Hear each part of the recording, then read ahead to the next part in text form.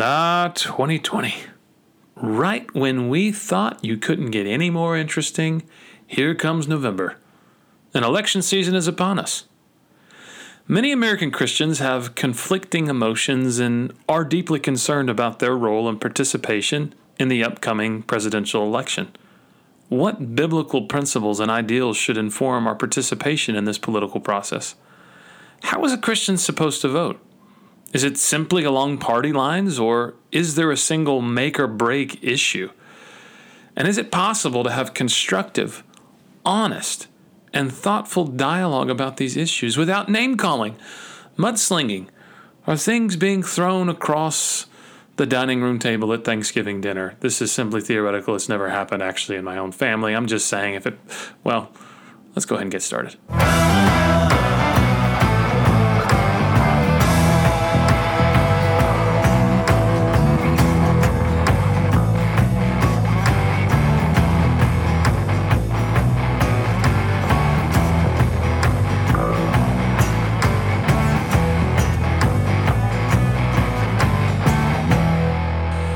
Welcome, everybody, to the Beards and Bible podcast, the podcast about beards and Bible.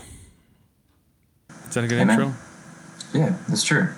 Although seems like we focus more on Bibles than beards, though. So I don't know. We need to work on that imbalance, I think. Yeah. Do you think that we should do a whole episode just on beards and why beards are a godly, beautiful thing?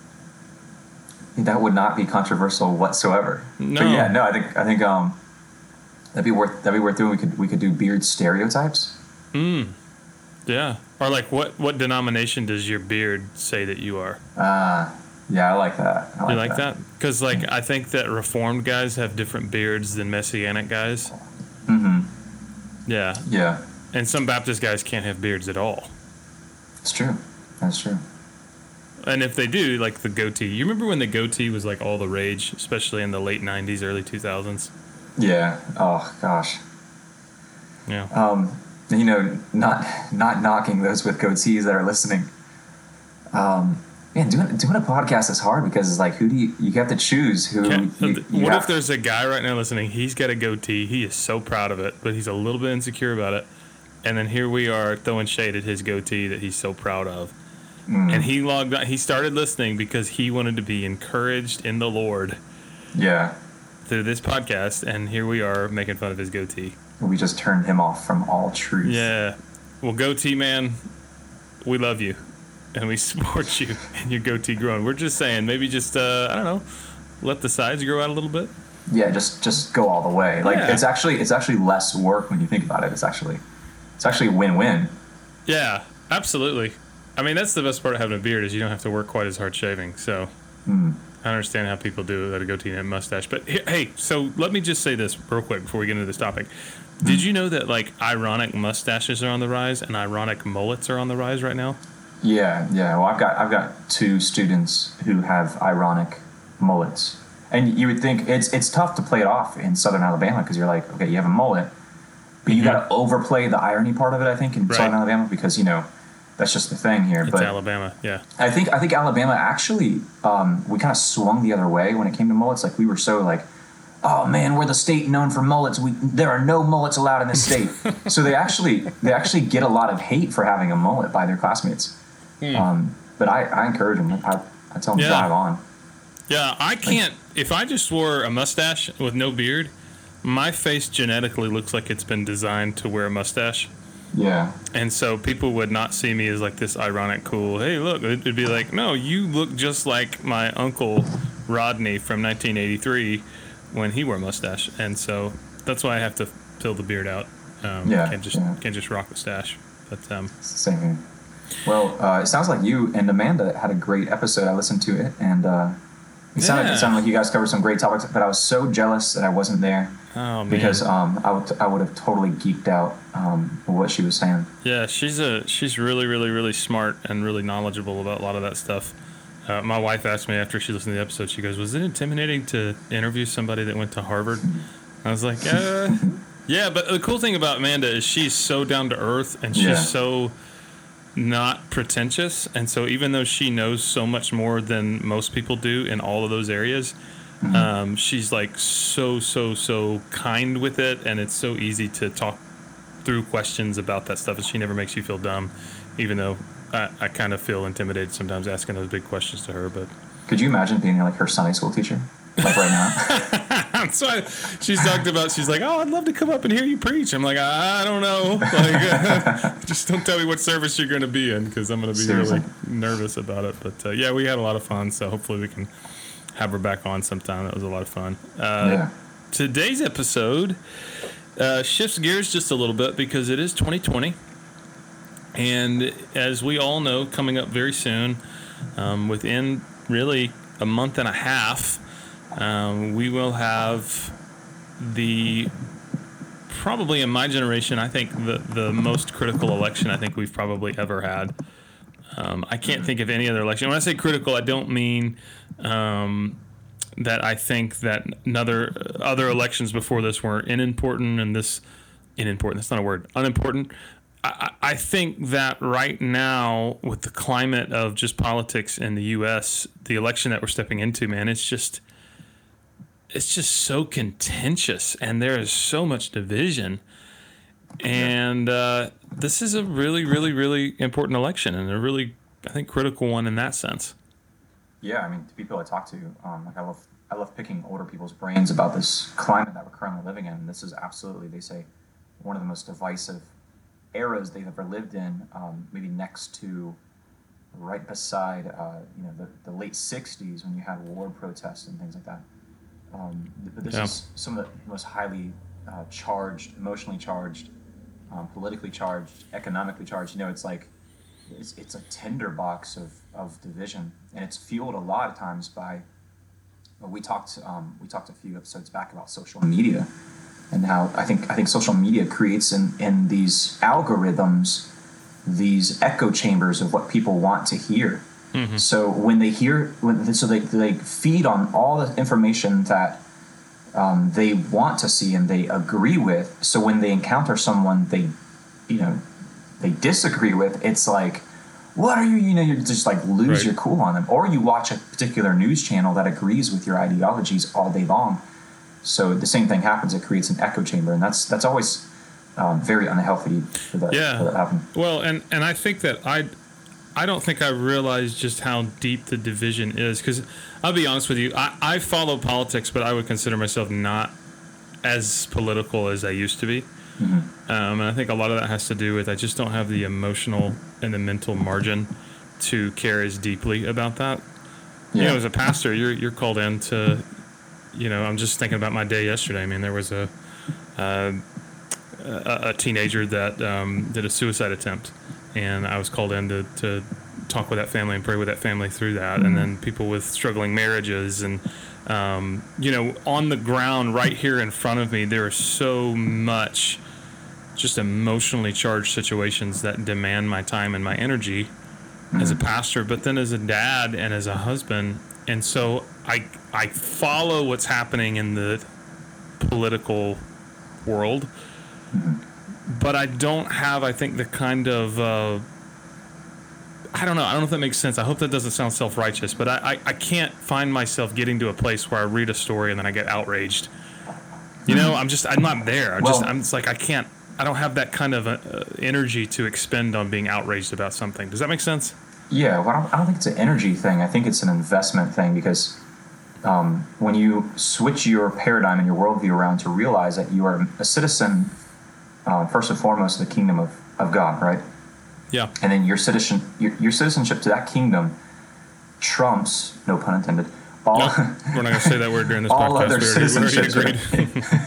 We'll talk about that in a minute. So yeah, I think when you realize that, and you read scripture and you see that kingdoms come and go, nations come and go, leaders rise and fall, right? And that's just, we wait for the everlasting kingdom. And that should be in our prayers. It should be in our study of scripture, is looking for and advancing the kingdom of God on earth. And I think we should approach this entire podcast episode. We should approach our study of scripture, and we should approach what news channel we turn on with that paradigm, that the United States of America, although if not the greatest nation on earth, one of the greatest nations on earth, it is not the kingdom of God. Yeah. It is not the kingdom of heaven. It is not his kingdom come to earth. It's not the promised land, and I think we have to approach all this knowing that. Well, and I think there's also, we need to have an awareness of the hour in which we live. Someone said to me about 2 or 3 weeks ago, and I never considered this until they said this. They said that they believed we were closer to civil war than we even realize. Mm-hmm. And I heard that, and I kind of was like, okay, come on. Like, I'm a huge Civil War buff, grew up in a part of Georgia where, growing up, we could go and look at the earthworks where there were, parts of the Confederate Army that dug in. We used to hunt for many balls at Chickamauga Battlefield. Like, I consider myself a student of the first Civil War. And so when I heard that person say that, I was like, that's never going to happen again, because you can't have North-South division. Like, you got liberal cities in southern states and conservative cities in northern states. But then I really started thinking about, that just kind of got stuck in my head, and I started researching, and I found a podcast called It Could Happen Here, and it was actually recorded about 1.5 years ago from a guy that studied civil wars in the Ukraine and in Syria, and he basically laid out pretty convincingly how he thought a second U.S. Civil War was coming, and it wasn't going to be like, South secedes from the North and two armies walk towards each other in a cow field. It would be more like far left radical groups clash with far right radical groups in cities that are destabilized because of rioting. And this was 1.5 years ago. He predicted this. I think if it does happen, it would be centralized in large urban centers like that. Well, and here's what's so crazy about it too is, like, he said, and this was convicting for me as a pastor. He goes, all of the elements are there ideologically and politically for this thing to explode, because right and left have become further and further and further and further and further and further removed from each other, to the point where they have literally nothing in common anymore, and there is no constructive dialogue. It is essentially, well, you're this and you're this, and there's no common ground.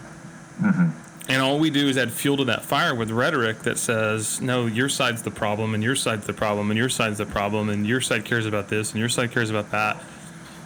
And so it was just kind of like, man, I remember just sitting in my truck listening to this podcast and praying, like, Lord, if this happens in my generation, what's my job as a pastor in the middle? Like, what do I do in this? Yeah. Can you imagine being a pastor in, like, 1864? I said that to somebody. Atlanta, Yeah. So I think it's probably helpful for us to talk about the biblical principles that inform how we should view the political process, and to let our faith inform our politics, not our politics inform our faith. Yes, amen. And so I think we're approaching this episode and this discussion, obviously, with the notion that you're going to vote.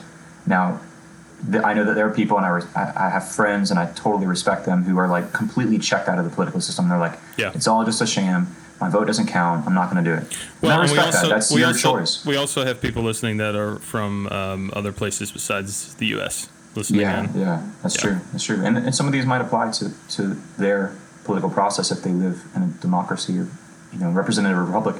But yeah, so I'm approaching this with the preconceived notion that I'm going to vote.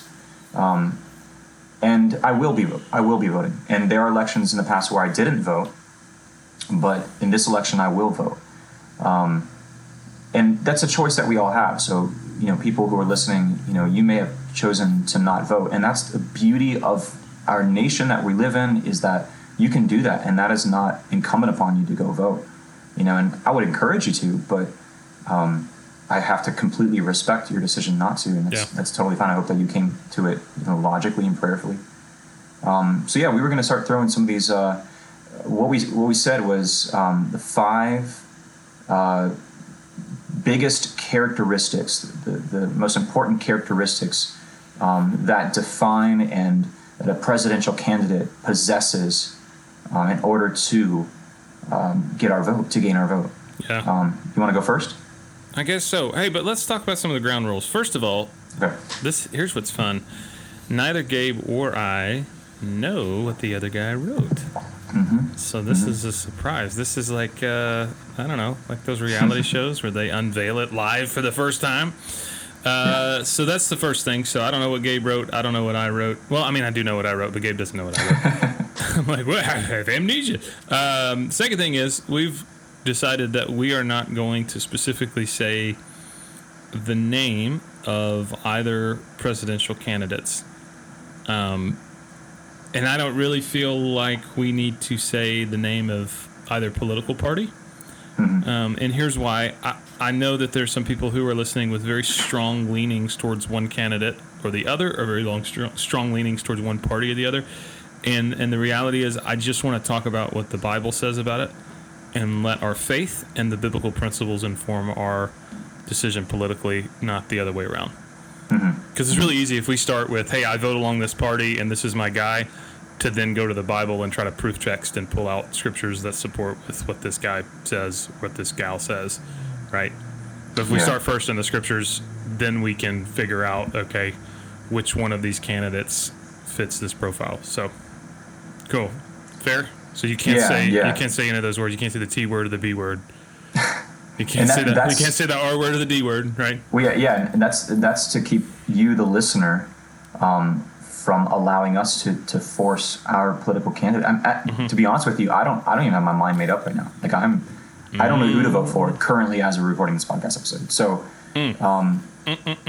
like I can look at it and I can say, okay, that person might be the lesser of the evils, but I'm just going to be honest. Like I don't know at this point. If someone were to put the thing in front of me and say pull the lever, I would just go in the fetal position and start. You know what I'm saying? So I've never done that. You just start crying in the voting booth. Start weeping. Wait a second. So it might happen. It might happen this November. They have levers in Alabama. We just have buttons here in Tennessee. I don't know. I don't know what we have. Well, go ahead and pull that switch there, Gabe. We actually use we use rifles and we shoot at little steel targets. Yeah, and it's either you pick your Auburn or your Alabama rifle to go in and shoot. All right, I'll go first. Okay, so top priority for any political candidate. Here is my number one. Any candidate that I support and that gets my vote must have policies that promote and support the free exercise and expression of religious practice. So the verse that I picked, and this may seem like a weird verse, but I'll explain, is actually John 1:12 and 13. And it says this: to all who did receive him, who believed in his name, he gave the right to become children of God, who were born not of blood, nor the will of the flesh, nor the will of man, but of God. And here's how I understand this. What the government does, or what the government doesn't do, or the government allows, or the government doesn't allow, that really has no relation to this new birth that the Bible talks about. We have the right to become children of God and worship him because of God's decree. And one of the liberties that was given to us as Americans is the freedom of religion. And the founding fathers saw that as inalienable and sacred. And so here's how I believe, and this is kind of the top priority for me for any candidate, where we have that liberty to worship God, we have the continued ability to share the gospel openly, to gather as the church publicly, to worship without fear of government intervention or interference. So that's a top priority for me. A candidate I support has to have the continued free exercise and expression of religious practice. So that's number one. Dude, yeah. You know what my number one was? What was it? The exact same thing. I knew that would be, I knew some of us would interact. Yeah. And you get a car, and you get a car, and you get... Okay, so what was your verse? Well, mine was more along the lines of, 1 Peter 2, well, I don't want to pull this verse out yet because I think I'd pass one later on as well. But really, it's just common sense more than right. that. But it's just like, okay, I want to, and I look at history, and like especially during the times of the Third Reich, it's like, even though that was along racial lines that they would round up Jews, but certainly if you were a practicing religious Jew outwardly and you looked, like a Jew, you had a larger target on your back than if you kind of blended and assimilated with German culture, which most of those Jews did. But I look at all those people in the 1920s and 30s, they just wanted to kind of like be left alone. Yeah. Especially like practicing Jews in Germany, they just wanted to be left alone and allowed to pray, right? And that's kind of like the mantra of Judaism is just like, leave us alone, let us pray. But I see how through kind of like this slow boil of laws that were applied over time in Nazi Germany, how it became harder and harder to not only be Jewish in Germany, but also leave Germany and be Jewish. And leave Germany with all your possessions and travel freely throughout Germany and all these, and meet freely. And if you look at this list, and I have a list of laws that were passed and the date that they were passed, there's somewhere around 50, 60 laws that were passed in a matter of 5 or 10 years. And you're like, wow, like why didn't they see the writing on the wall? Why didn't they get out, Yeah. And it's a really tricky business. So I don't think that this president is going to come along and be like, okay, Christianity is outlawed. You can no longer read the Bible. Right.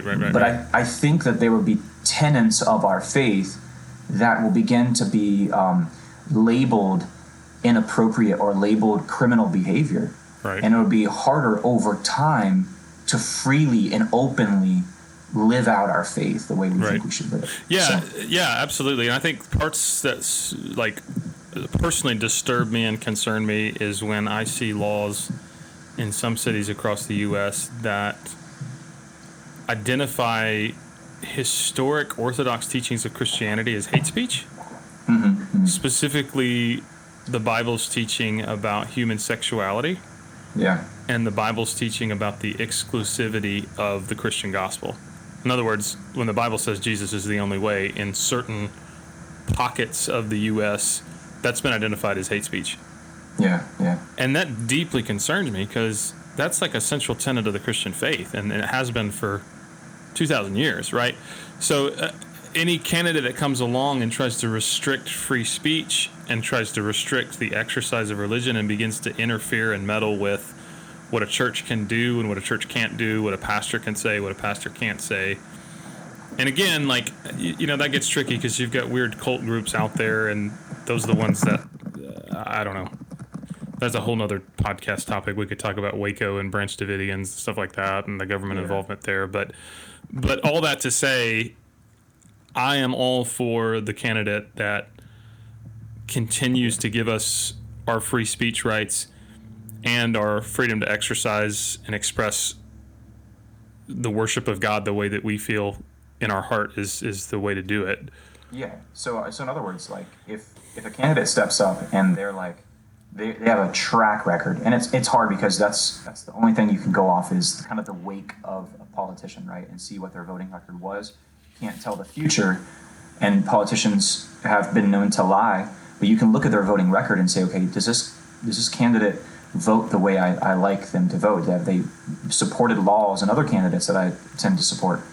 So, in other words, if a Muslim candidate was like, I'm embracing all these values and I am voting this way, and I give you the freedom to practice your religion however you see fit, and you need to practice it. I think that would be interesting. I'd say, okay, well, it's not ideal because I prefer someone to have a biblical worldview and lead the nation in which I live. But if it's that versus someone who's going to impose restrictions on my faith, then absolutely I would go with the other person. Sure. Well, and it's interesting too. So many people that are like, I've got First Amendment rights, I've got constitutional rights, I have freedom of expression. The true test to know if you actually believe in freedom of speech is if someone else uses their freedom of speech to say something that you don't like and you disagree with them, but at the same time you recognize they have the full grounds within the Constitution to say it. Yeah. That's when you know, okay, you actually understand the U.S. Constitution. Yeah. It drives me up the wall when I hear people go, well, I believe in my constitutional rights to carry a gun and to say what I want to say. And then there's somebody out there that's doing something they don't like and saying something they don't say. They should be put in jail. And I'm like, you seriously? Like, you really don't understand the Constitution if that's how you view it, Yeah. So we should apply equal weights and measures. Right. So if we want freedom of religion, we've got to understand that may mean for our Muslim neighbor down the street that they also have the freedom to practice their religion. Yeah, yeah. That's one of the beautiful things about our country, and that's one of the founding principles of our nation was some of the earliest people who said, hey, let's try this experiment out, were because they were facing fierce religious persecution, and they wanted to practice their faith the way they saw they needed to practice it. Yep. Yeah, absolutely. Okay. So that brings us to number 2. I think that's really cool that we're in agreement with the second one, with the first one. Twinsies. You want to go with your number 2? Yeah, I'll go with number 2. So number 2, ideally the candidate, and one of the most important qualities that I would see in a presidential candidate is that they want to end one of the they would make significant strides towards ending one of the biggest blights on the historical record of the United States of America, and that is abortion. So I want a candidate that is going to be pro-life. And that's just straightforward. I mean, the Bible clearly says do not murder. The protection of innocent human life, that any kind of innocent blood that is spilled cries out to God. And I think, my understanding, life begins at the moment of conception, that there's a zygote that possesses all of the unique DNA needed to create a human being. So to end that human life, innocent human life, fits snugly into the definition of murder. And I think that is something that a president should use their power to work to legislate out of our nation. At the same time, however, looking at making it easier for nonprofits to pop up and be conduits of the adoption process, or conduits of parenting classes or personal finance classes, and making it easier for that child that's unexpected or unplanned to grow up in a family that is going to love it and to respect it and to raise it the way it should be raised. So you kind of have to have both sides of that coin. Absolutely. Yeah, and that was one of mine as well. We're on the same page there, buddy. Nice. I went a little, but I'll tell you how I understood this concept, because that's a huge, for me, that is a strong conviction that I have, that it's kind of like, man, when I go into any sort of political decision like that plays a factor in there, definitely. But here's kind of the broader concept that I took. A candidate that I support has to have social and domestic policies that protect the powerless, the voiceless, the afflicted, and the destitute. And so the Bible says in the book of Proverbs, and this is not my verse, so I didn't write it on here, so I don't know the address, but the Bible says that one of the things the Lord hates is hands that shed innocent blood. And so as far as I understand what abortion is, just like you said, life begins at conception. Scientifically, there is no difference between my 2-year-old daughter and my son, who is not yet born. The only difference between my son, who's not yet born, and my 2-year-old daughter is the size, the development, the environment, and the level of dependency. So, I mean, if you think through those things, that's the only difference. And that doesn't make someone less human. So it is, by definition, it's murder. And what's crazy is someone were to come up with a gun and stick it to my wife's abdomen and pull the trigger and it killed that baby, that person would be charged for murder. But if my wife went to New York, even in her 9th month of pregnancy, and went into an abortion clinic, she could legally murder our son. Yeah, it's unreal. To me, that's just one of the most unjust things that's happening in our nation. And so a candidate has to be someone who executes justice for that people group that is being powerless, and that's being oppressed, right? So I think the unborn, that's like the biggest, but I also think, victims of sex trafficking, I think a candidate has to be aware of that. There's more slavery now than there ever has been before, and it's happening right under our nose.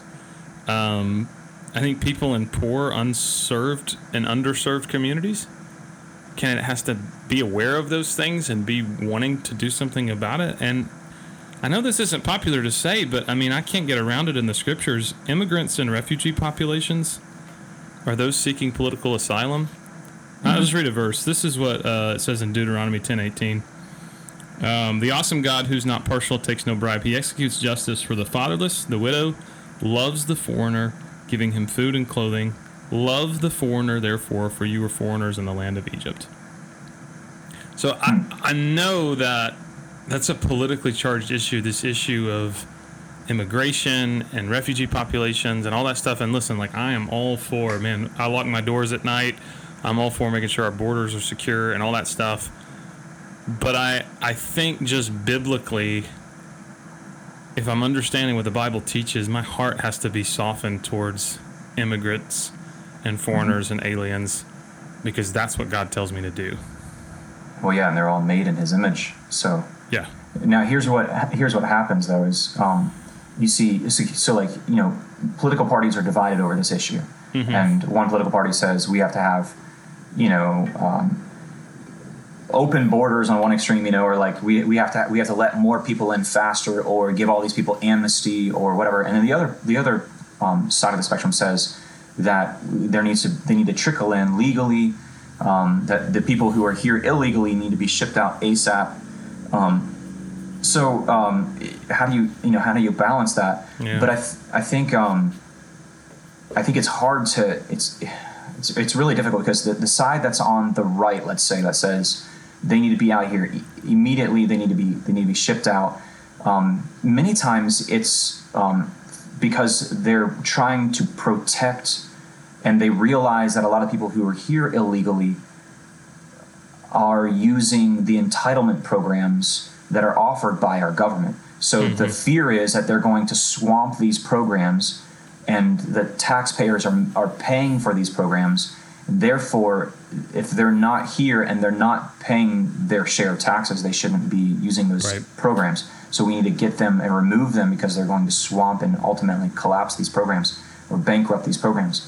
Where I'm of the persuasion, I'm like, okay, why are these, you know, programs shouldn't be there, first of all. And like my worldview, I'm like, okay, why do we have these programs there? Like, that's an amazing opportunity for the church to come in and be like, oh, hey, you need, you know, a place to sleep, or hey, you need clothing, you need food, you need shelter.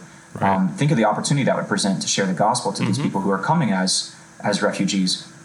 Yeah. So it's kind of this straw man that these two political extremes are arguing over with the issue of immigration. Well, and I think it's not helpful to have such a polarization of viewpoints, to say, okay, one side stands for compassion and one side stands for wisdom, right? Because the one side that stands for wisdom says, like, you guys over here are just, you guys don't even use your brains. You don't even know how economics work. You guys are blah, blah, blah, blah, blah.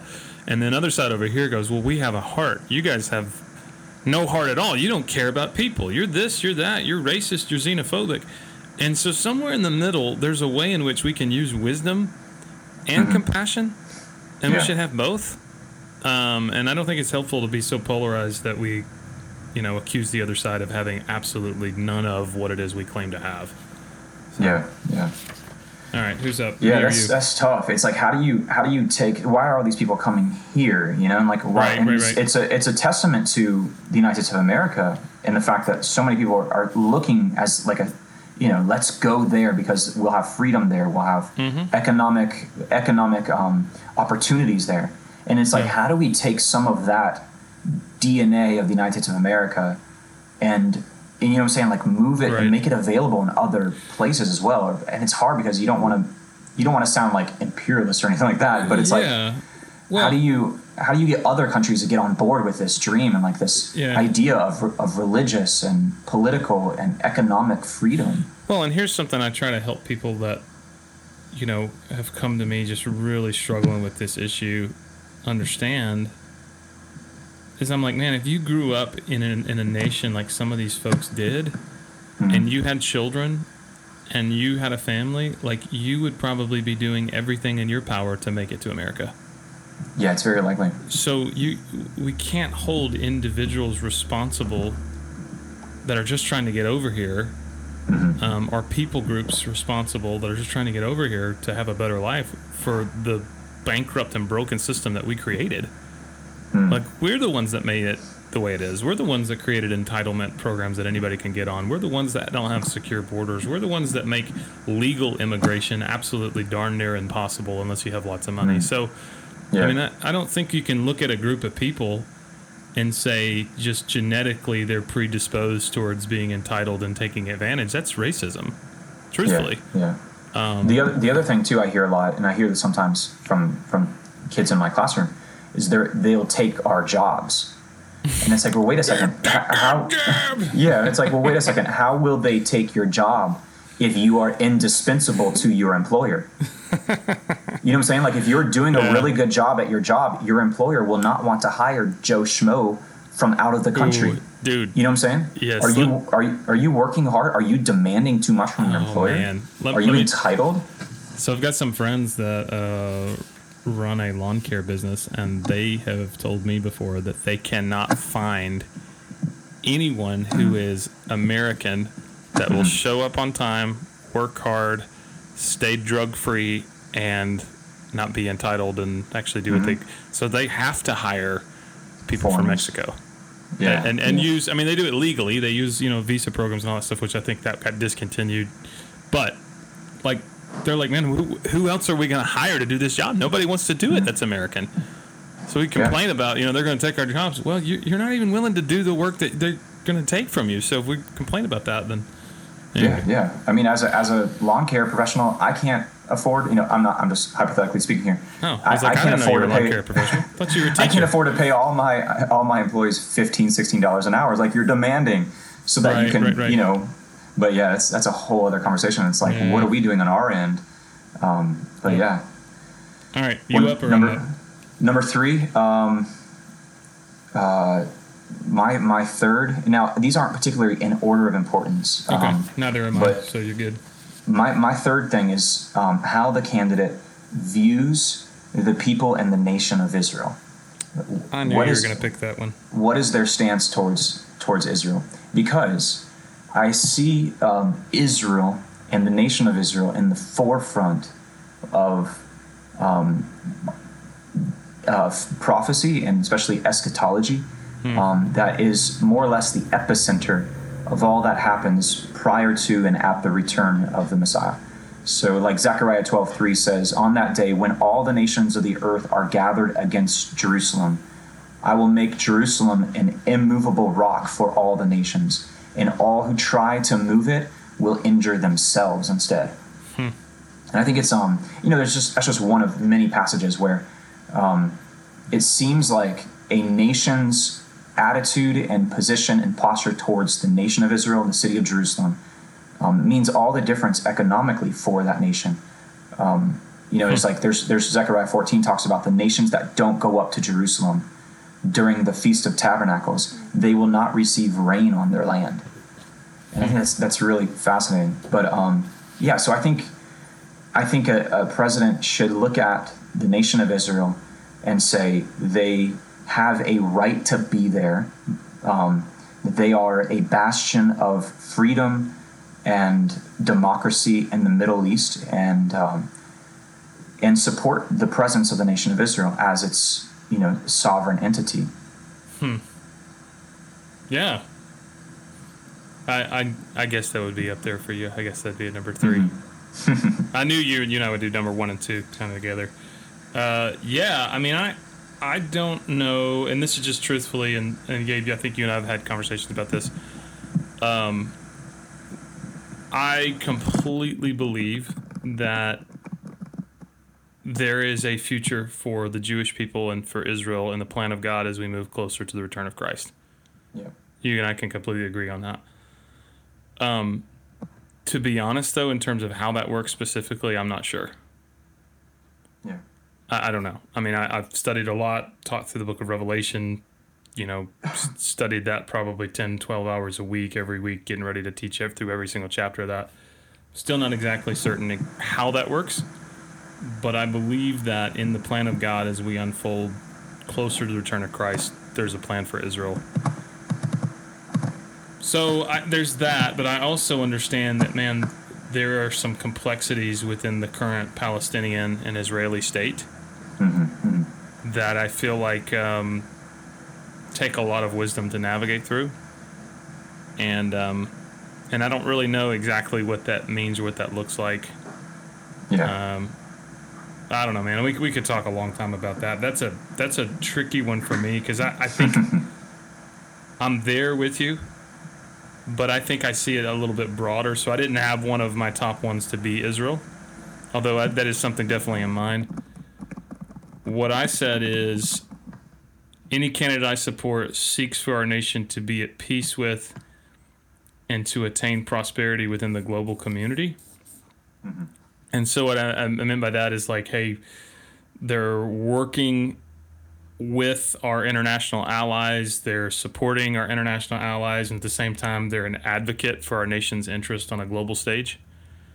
So I believe that the U.S. should continue to ally with Israel because I do really think that, again, in the plan of God, as we get closer to the return of Christ, there is a plan for Israel in that. So we need to be... Yeah, I would say not only is there a plan for Israel, prophetically speaking, but I think there's more or less a record being kept of how we view Israel right now. Yeah. I think there's an accounting that every nation will have to give, because this goes back to the forefathers of our faith, Abraham, Isaac, and Jacob, and that blessing that was given to each of them, that he would give them that land. And that promise stands forever. That promise will be unchanging forever. That they will have, the children of Abraham and Isaac and Jacob will have possession of that land, not because, I know the story about Abraham buying the field in the cave at Machpelah in Hebron, or certain patriarchs buying Shechem or anything like this, but not because of that, but because the God of heaven and earth gave the children of Abraham, Isaac, and Jacob that land and said, this is your land, and I promise to you that you and your descendants will possess this land. And so that's kind of the gist of it, is like, God is faithful, God is unchanging, his promises stand forever, his covenants stand forever. So we have to look at, okay, and he also says that those who bless you, I will bless. And he says this to Abraham, Isaac, and Jacob, those who bless you, I will bless, those who curse you, I will curse. So our position and our attitude towards not only the people, but also the land can greatly impact, just according to Scripture, can greatly impact our successes as a nation or as an economy or as a civilization. So let me ask you this. Maybe this is born out of a little bit of ignorance. And again, sure. I have so much more study to do of this than you do. But the current political state of Israel is not perfect, right? Oh, yeah, absolutely. So the government itself is not perfect. The way that they respond to terrorism and threats from their surrounding enemies, that's not perfect, right? Yeah, no, absolutely not. So, help me understand this, because I'm not saying I've decided one way or another. I think sometimes I struggle with Christian movements that are pro-Israel to the point where they are like anything, you know what I'm saying? Like anything Israel does, Israel, shoots rockets into a civilian part of Palestine. This is theoretical. I'm not sure if that's happened, but hey, there's a counterattack into a civilian population. You see little Palestinian Arab children that are being picked out of rubble, and Christians are like, Israel. And then there's a part of me that's just like, oh, I don't know what to feel about that, because yes, I believe in the Jewish people being God's chosen one, and but at the same time it's just like, man, are we missing something when we get that way? We're pro-Israel to the point where I don't know. Do you know what I'm saying? Do you understand what I'm getting at? Right. No, yeah. Are we pro-Israel to the point that we overlook its grievances and its sins? Right. No, we don't overlook those things and those injustices. We pray for them that they would repent of those things. And I've been to Tel Aviv, which is arguably one of the most liberal and godless cities in the world. Right. Which is just an hour to hour and a half away from one of the most religious cities in the world, Jerusalem. It's like a completely different nation. Mm-hmm. And abortion is legal and in many cases subsidized by the nation of Israel, the government. The list goes on, the imperfections of the people in the nation of Israel. Right. But those imperfections and how they respond to terrorism and how they respond to this or that, that doesn't negate the promises of God. Yeah. So we have to look at God's word, how it stands forever, his covenant stands forever, and say, okay, Israel, because they're fallen human beings as well, the people that live in that land, they're going to make some mistakes. And I mean, I'm not a big fan of Netanyahu, but yeah, I know some charismatic Zionists who think he's next to the Messiah, you know? Absolutely. Yeah. But, you know, I think he's been a subpar president, but he's been a very diplomatic one so far. But, you know, I think it's really, really complex, but I think he's caved a lot to some of the more religious elites or extremists in Israel on certain issues. But yeah, it's very, very complex. But all I can tell you is that God gave that land to his people and the descendants of Abraham, Isaac, and Jacob, and that stands forever. And so he promised Abraham two main things. Descendants as numerous as the stars of the sky and the grains of sand on the seashore. And he promised him land. And not just any land. In the book of Genesis, he clearly delineates which land it's supposed to be. Right. And that promise, I mean, stands forever. If the God of heaven says it, it stands.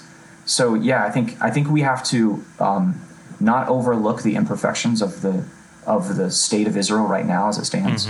But pray for its peace, pray for its salvation, and yeah, just pray for its security. Yeah, absolutely. And I would agree that any candidate I support, I think, has to be pro-Israel and, you know, supportive policies that provides for the protection and the existence of the Israeli state. So yes, I'm there with you on that. So in terms of how that's fleshed out, there's probably smarter men than me that know all the details of that, but. Yeah. Okay, you want to go next or you want me to go next? Sure, I'll go next. My next one is educational liberty. I want a presidential candidate that's going to allow me to choose how I educate my children and how my children educate their children. Whether that is in the back of a pickup truck, you know, riding down the, or if that is in a state-funded, state-sponsored institution that has four walls, right? Or if that's online on their computer from their living room, or you know, basically, I think one of the biggest injustices and one of the biggest, failures of American culture and society is to make public education compulsory, meaning every child between these ages in the United States of America has to be coming to a public institution or have a suitable alternative to that. So right now, I think we have a lot of liberty in that area. And I think we have a lot of liberty in how I can teach my kids and what I teach my kids. But I can see how 5-10 years from now, a lot of those liberties are going to be eroded away. And I might be forced to put my children or their children into an institution of public education, which is going to teach them things that might be very likely will be counter to the tenets of my faith. That's a really interesting one. That's something I didn't really think about. So basically you're saying that a concern of yours or something to watch is you don't want a candidate that expands the role of the state to try to do your job as a parent.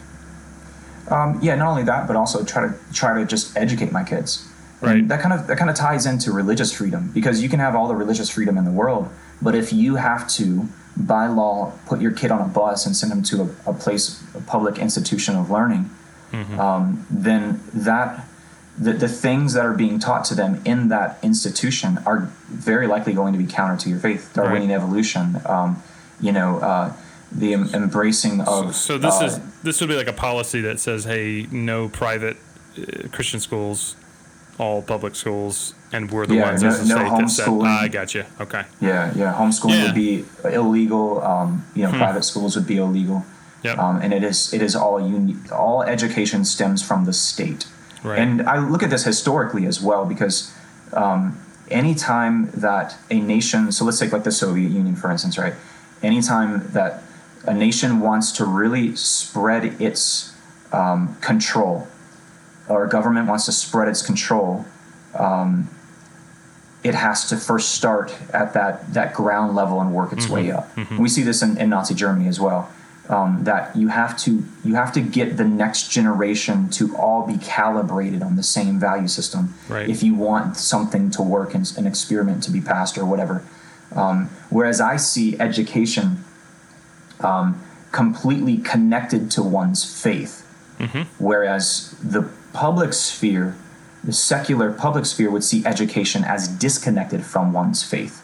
But I see my children's education as being connected with their faith and completely intertwined and harmonious with their faith. Right.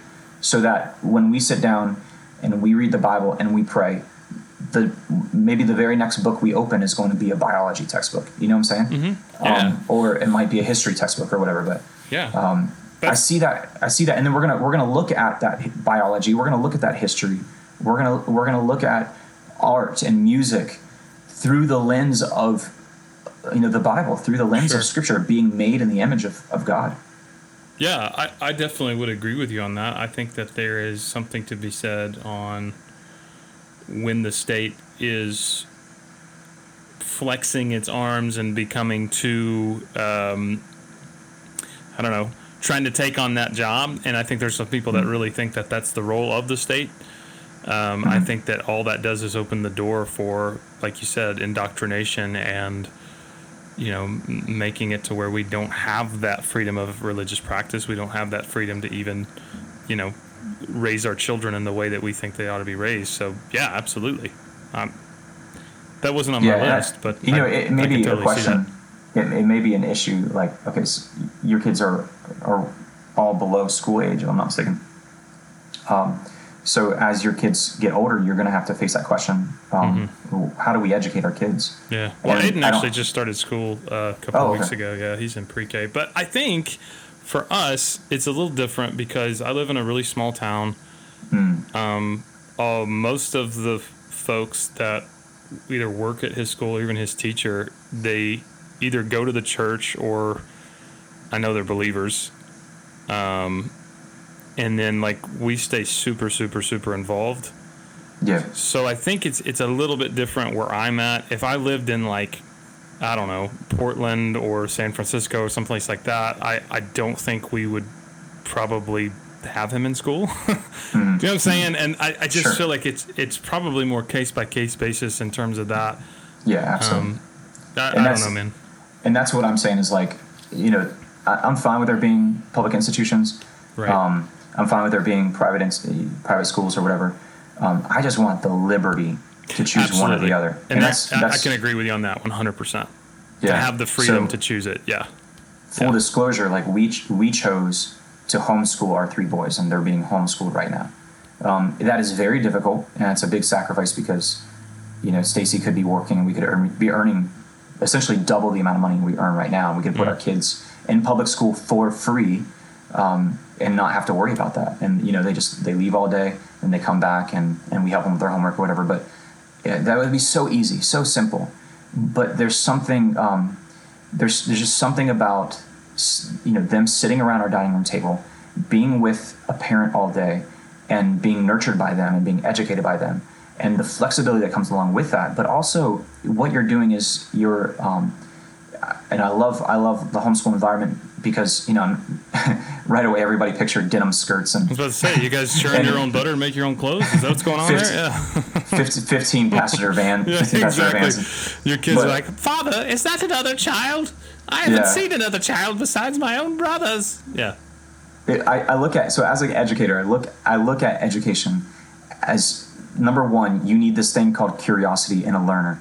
And if a learner is not curious, you can't force them to learn anything. You're gonna crush any desire to learn. So in the homeschool environment, what you can do is, or even within a private school environment, I think it's gonna be a lot harder to pull this off in a larger public school environment. But you can find the areas of their curiosity and you can grow those in them on a very individual basis.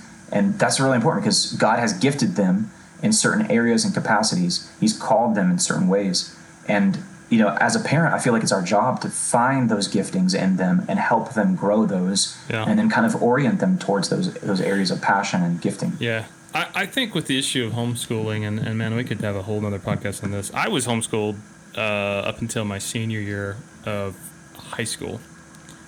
And I have seen homeschooling done really, really well. Mm-hmm. And I've seen it being done for the right reasons. And I believe you and Stacy are doing it well, and you're doing it for the right reasons. And I have seen it done horribly, and I've seen it done for the wrong reasons. Yeah. And my perspective on it completely shifted when I taught in a public high school. I spent the first 6 years of my career working as a public school teacher. And I say my perspective shifted. Here's what I mean by that. There was a lot of situations where kids would come in that had been, I'm doing air quotes right now, homeschooled. Mm-hmm. And because the state that I'm living in, Tennessee, wants to respect the personal liberties of parents to do that, there's not a whole lot of accountability from the state as to what that means.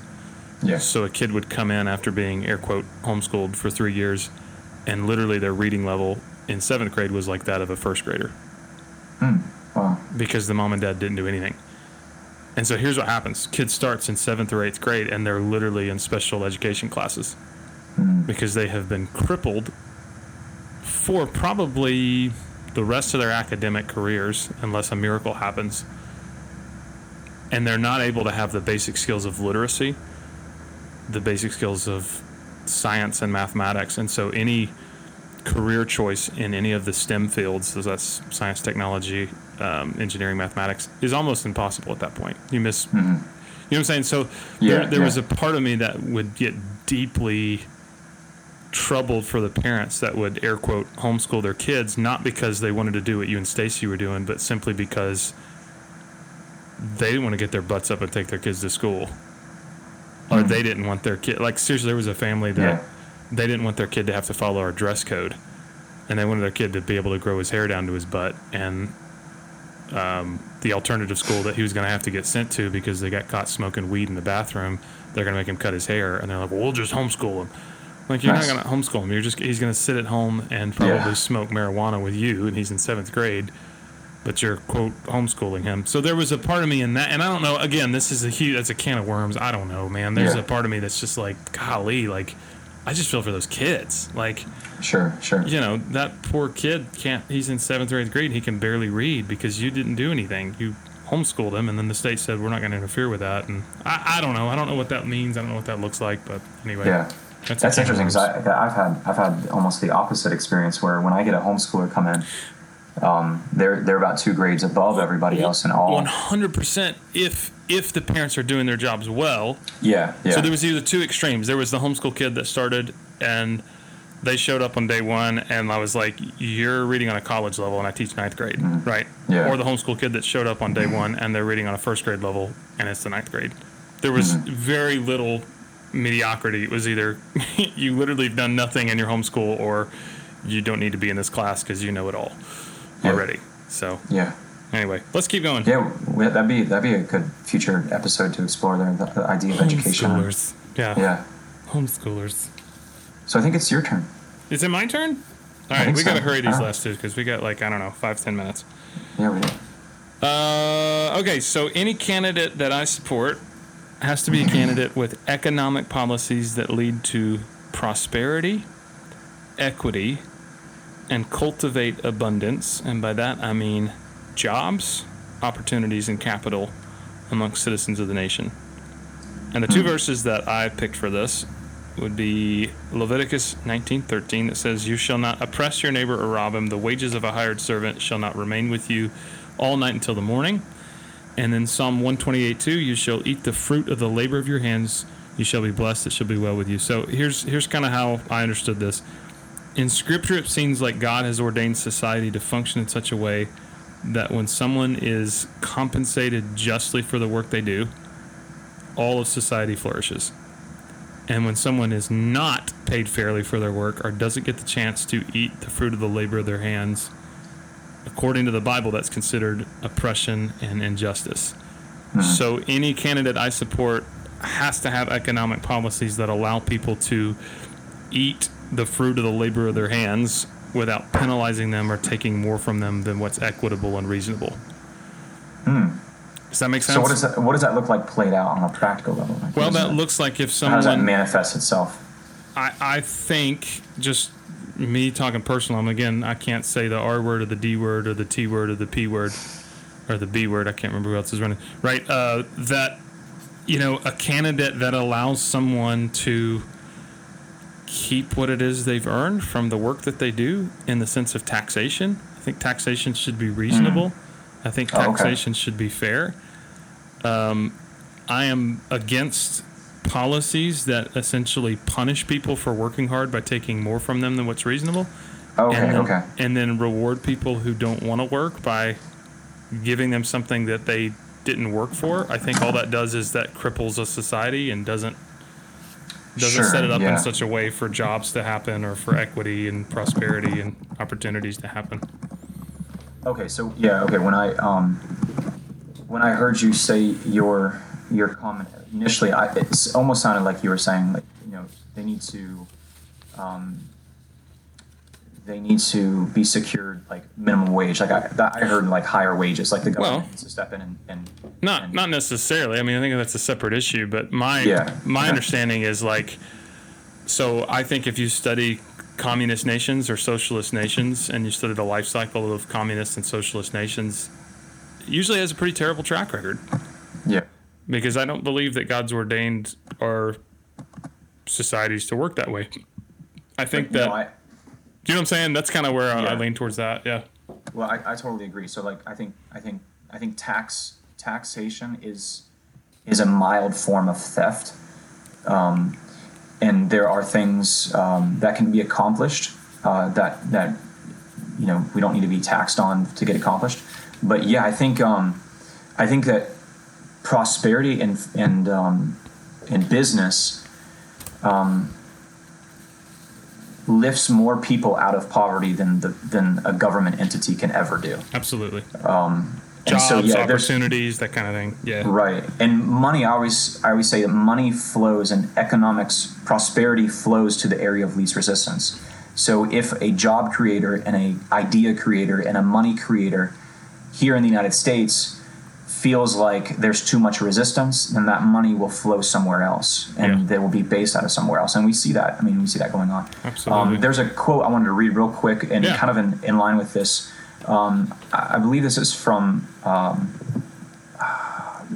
Robert Heinlein, which he's a philosopher and political scientist, author. He says, "Bread and circuses is the cancer of democracy, the fatal disease for which there is no cure. Democracy often works beautifully at first, but once a state extends the franchise to every warm body, be he producer or parasite, that day marks the beginning of the end of the state. For when the people discover that they can vote themselves bread and circuses without limit, and that the productive members of the body politic cannot stop them, they will do so, until the state bleeds to death, or in its weakened condition, the state succumbs to an invader, as the barbarians enter Rome." Wow. And that's interesting. But yeah, absolutely. When we realize that we can cast a vote and it gets us more bread and circuses, irregardless of the cost on the collective or on the producers in the nation, then what he's saying basically, that's the harbinger of the end of your civilization. Absolutely. All right. Did you have another one? How many have you gone? I've got one more left. I don't know how many more you have left. I've got one more, but do we have time for it? Yeah, we do. If we do, do a minute on yours, I'll do a minute on mine, and then we'll... Okay. Yeah. All right. I'll try not to talk too much on it. But my last one is medical freedom/liberty. So what that means is basically I'm terrified that in the future there will be laws that will say, like this happened in the 1920s, like during the eugenics movement, that people were forcibly sterilized by the state of California. Tens of thousands of people were forcibly sterilized by the state of California. Because they were deemed unfit, and many of those people were just in poverty. Many of those people were mentally handicapped. But ultimately, it's a form of trying to create the perfect civilization and race. So I'm terrified of something like that, because if you extend collective and state-sponsored entitlement programs, then the next question is, well, who's a more of a tug on the system than I am? Let's do something with them, or let's prevent them. And I'm terrified of that. So I think having the freedom to decline certain medicine, whether that be a certain immunization or certain things like that are like, I don't think that this is beneficial for my family and my children. Right. And it's probably one of my most I don't know, clear and present dangers. Well, no. I mean, that is a hot button topic in this election. I mean, obviously, it is because we're in the midst of all the things that have been happening with COVID-19. So yeah, that's a huge topic. Did you have a verse for that? Just basically, okay. Let me go. I had it and I lost it, but it's 2 Corinthians. What if you're like John 3:16? I mean, that works for anything, right? So yeah. So 2 Corinthians 6:12. No, I'm sorry. It is not 2 Corinthians 6:12. I had it up and then I lost it. Oh, I'll let you. I'll share my next one and you can. Okay, go ahead. Okay, so my last one is a candidate that I support has to have social and domestic policies that promote biblical definitions of government responsibilities. So the government, according to Romans 13:3 and 4, the role of the government is to punish evil deeds, reward good deeds, and to render justice. So Romans 13:3 and 4 basically is talking about the authority in God's servant is to bear the sword, and they're agents of wrath to bring punishment on wrongdoers. So basically, just, fair, equitable laws and policies that prevent corruption, that prevent injustice, and make it possible for law-abiding citizens to live peacefully without fear of either neglect of government responsibility to do their job or unjust retribution for government. And I've been in places before where the government hasn't done their job to execute justice, and it is not a good place to live. Or the government oversteps their bounds and executes justice in a way that's inequitable, and it makes it really hard to do what it is that you're supposed to do. So that for me is a big deal. I found my verse with medical freedom here. Do you not know that your body is a temple of the Holy Spirit? This is 1 Corinthians 6:20. Who is the Holy Spirit who is in you, whom you have received from God. You are not your own. You were bought at a price, so therefore glorify God with your body. So we belong to God. We don't even own our own bodies. Yeah. So I think, and that's the thing, we have to govern decisions based on the ownership of our bodies, not being Uncle Sam, but rather the creator of the universe. Yeah. And that's tough. So, and I want to reiterate to everybody too, I'm coming at this not as a red-blooded American, and I'm coming at these questions not as a evangelical this, or we got to toe this party line because of this, but I'm trying to think of these very, very objectively and very biblically, and realizing first and foremost that I am a stranger and a sojourner in this land. And while I'm blessed to be here, and I thank God every day that I've been born in the United States of America, because it's a wonderful nation, it is ultimately not my home. It is my citizenship in America is trumped by my citizenship in the kingdom of God. Can't say that word. Yeah. Oh, yeah. I forgot. Sorry. Yeah, that's a good place to end, too. I believe, and I'll say this, too, is 100% agreement. We've got to keep in mind that whoever we elect as a nation in November, that person is not the savior to the United States of America. Yeah. That person is not going to fix the brokenness. Yeah, and whoever is or isn't elected in November, it's probably not going to be the end of the world. Right. I mean, it could be. Our faith part of me is not. like, I really hope it is, so we can go home. But yeah, I mean, it's one of those things that, when people are like, "That's the end of everything," I'm like, well, I don't know. Christianity seemed to do fine and well under the reign of Nero and Caligula, right. So I think we'll be okay. You know what, Josh? Christianity seemed to actually do better under the reign of those people. So are you saying we should vote for the worst of the two choices so we could thrive and flourish? I'm saying that when Christians get comfortable, our faith gets weak. Amen. Can I read one more verse real fast? I'm sorry. Real fast. I guess we have time for a Bible verse. Ezekiel 16. Some people, I ask my students this: what were the greatest sins of Sodom and Gomorrah? Oh, homosexuality, all this other stuff. And I'm like, no, you're wrong. And I go to Ezekiel 16. It says, Ezekiel 16:49 says, "This is the sin of your sister Sodom. She and her daughters were arrogant, overfed, unconcerned, and they did not help the poor and the needy." Like, whoa, wait a second. That sounds really, really familiar. And that's terrifying. We have to be humble. We have to be people who fast and pray. We have to be people who are engaged and very concerned. And we have to be people who are known for helping poor and needy. Amen. Otherwise, we're falling into the sins of Sodom. Amen. So everybody vote Ross Perot. He's got a lot of promise this election. So. Oh, gosh. Cool. Well, I think we solved all the problems of the political system in one podcast. But hopefully this brought some clarity, some folks who are praying through and thinking through these issues.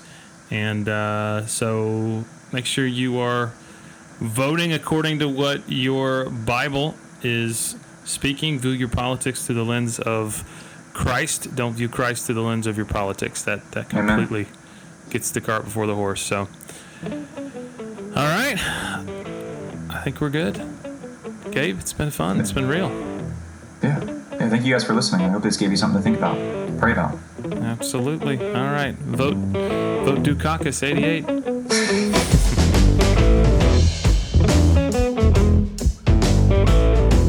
Well, thanks for listening. That's our show. If you like what you've heard, make sure to give us a share, leave us a review, or send us an email at beardsandbiblepodcast@gmail.com.